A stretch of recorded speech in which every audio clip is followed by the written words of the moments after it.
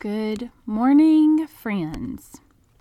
So, it's been a super long, very trying day. That is the setting for this story. And super long, very trying. My 4-year-old has gotten a little bold in his old age, in his 4 years. And we're at bedtime. And we're toward the end of our bedtime routine. And our routine consists of brush our teeth, pick out a book, read a book, say our prayers. I pat him on the back. He goes to sleep. Well, in typical 4-year-old fashion, he loves to stall by asking questions. And most of the time I can brush the questions off and call him out and, call him out and say, I know you're trying to put off going to sleep.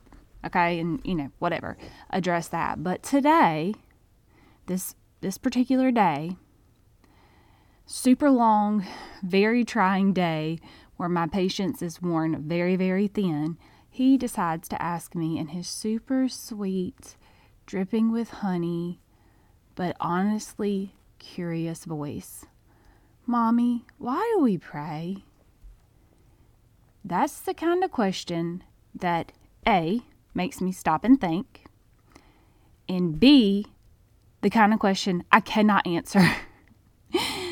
Because this could be, I can't answer it because it's okay, well, how do I break this down into a 4-year-old's language so that he can understand, and then I start, questioning myself. I'm like, oh my gosh, this could be a super pivotal moment in his life, and this answer could stick with him forever, and so it better be the right answer.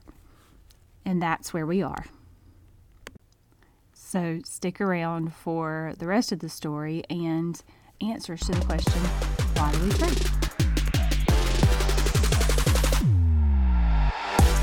Welcome to the Lifestyle Medicine Project. If you're ready to finally commit to lifelong health, feeling better, and improving your mental and physical health for good, you're in the right place.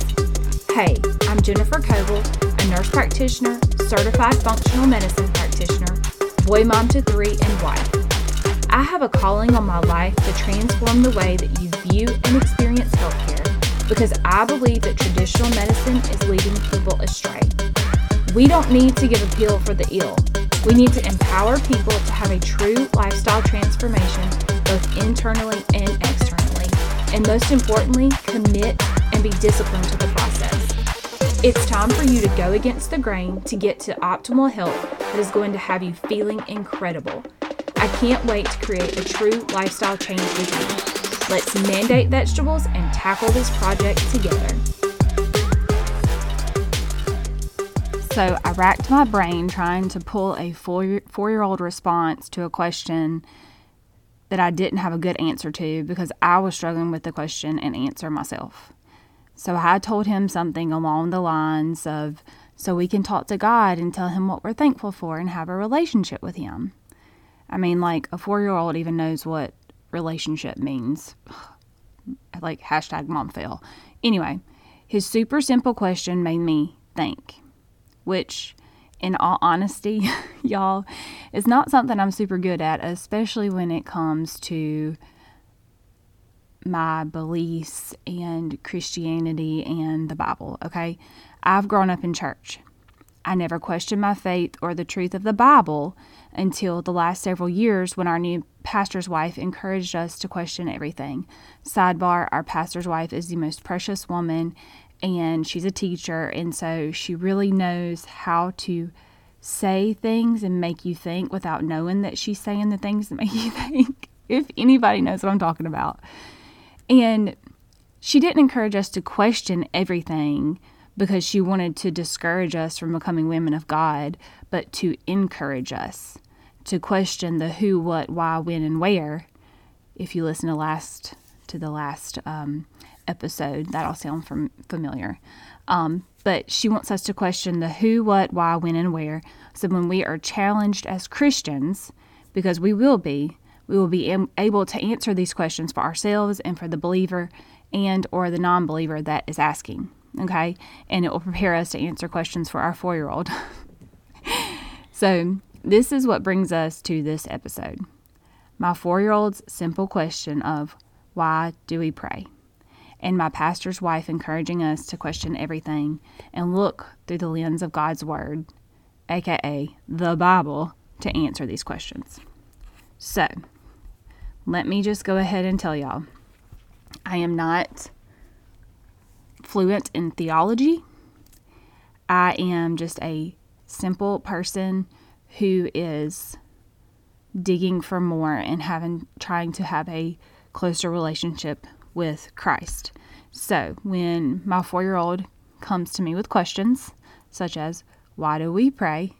I try to start from the very basics. I don't go to the internet and Google it. I don't go to my commentaries. I go straight to God's Word. So, first of all, prayer is our communication with God. That's how we communicate. So, okay, we communicate with God. So, why? Why do we communicate with God? Well, 3 points here.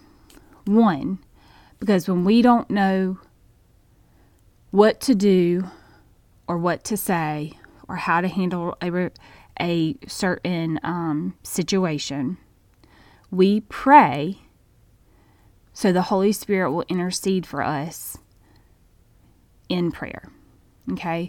Romans 8:26 says, likewise, the Spirit helps us in our weakness, for we do not know what to pray for as we ought, but he, the Spirit himself, intercedes with groaning too deep for words. So, I don't know about y'all, but there have been many times that I just don't know what to pray. I am so sad or mad or completely confused that I have no idea what to say. And this verse tells me and you that when we try to communicate with God and we have no idea what to pray for, and we need strength outside of ourselves, and we're asking God to help us, and we can't find the right words, that the Holy Spirit intervenes on our behalf. So if we only ask in prayer,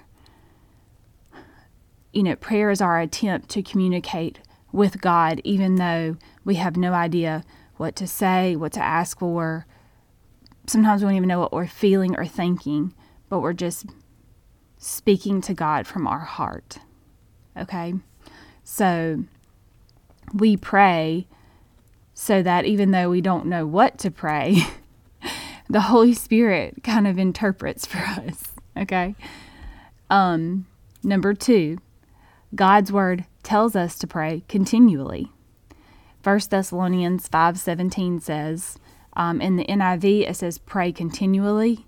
ESV, pray without ceasing. And praying to God, also known as communicating with God, brings to our attention that we are not in this crazy world alone. By praying, we acknowledge that God is with us all the time, and we acknowledge that we need His help to get through the good times and the bad times. By praying, we acknowledge that God is in control, and if we will just give it up to Him and lay it at the cross and let Him control it instead of us controlling it, we would have so much peace. And number 3, we pray to please God. So Proverbs 14:8 says, the Lord detests the sacrifice of the wicked, but the prayer of the upright pleases Him. So if we are honest and adhere to God's principles to the best of our human ability, it pleases God to hear our prayers. So we pray to please God. So that is my super simple, non-theological, #mom failed answers for adults to the question of why do we pray. Okay? And going back to what I told my 4-year-old, I was kind of on point with the communication thing, but when our kids challenge us, or when our kids ask us questions and we don't know the answers, go to God's Word to find the answers. And that is something, like I said, my preacher's wife has encouraged us to do. is question everything. And so when my 4-year-old questions things like, he can't read and he can't go to the Bible, so that's my job to go and look it up and find out the answers for him. So I hope y'all have a fantastic day, and I hope this episode has blessed you, and I can't wait to talk to y'all soon. Bye.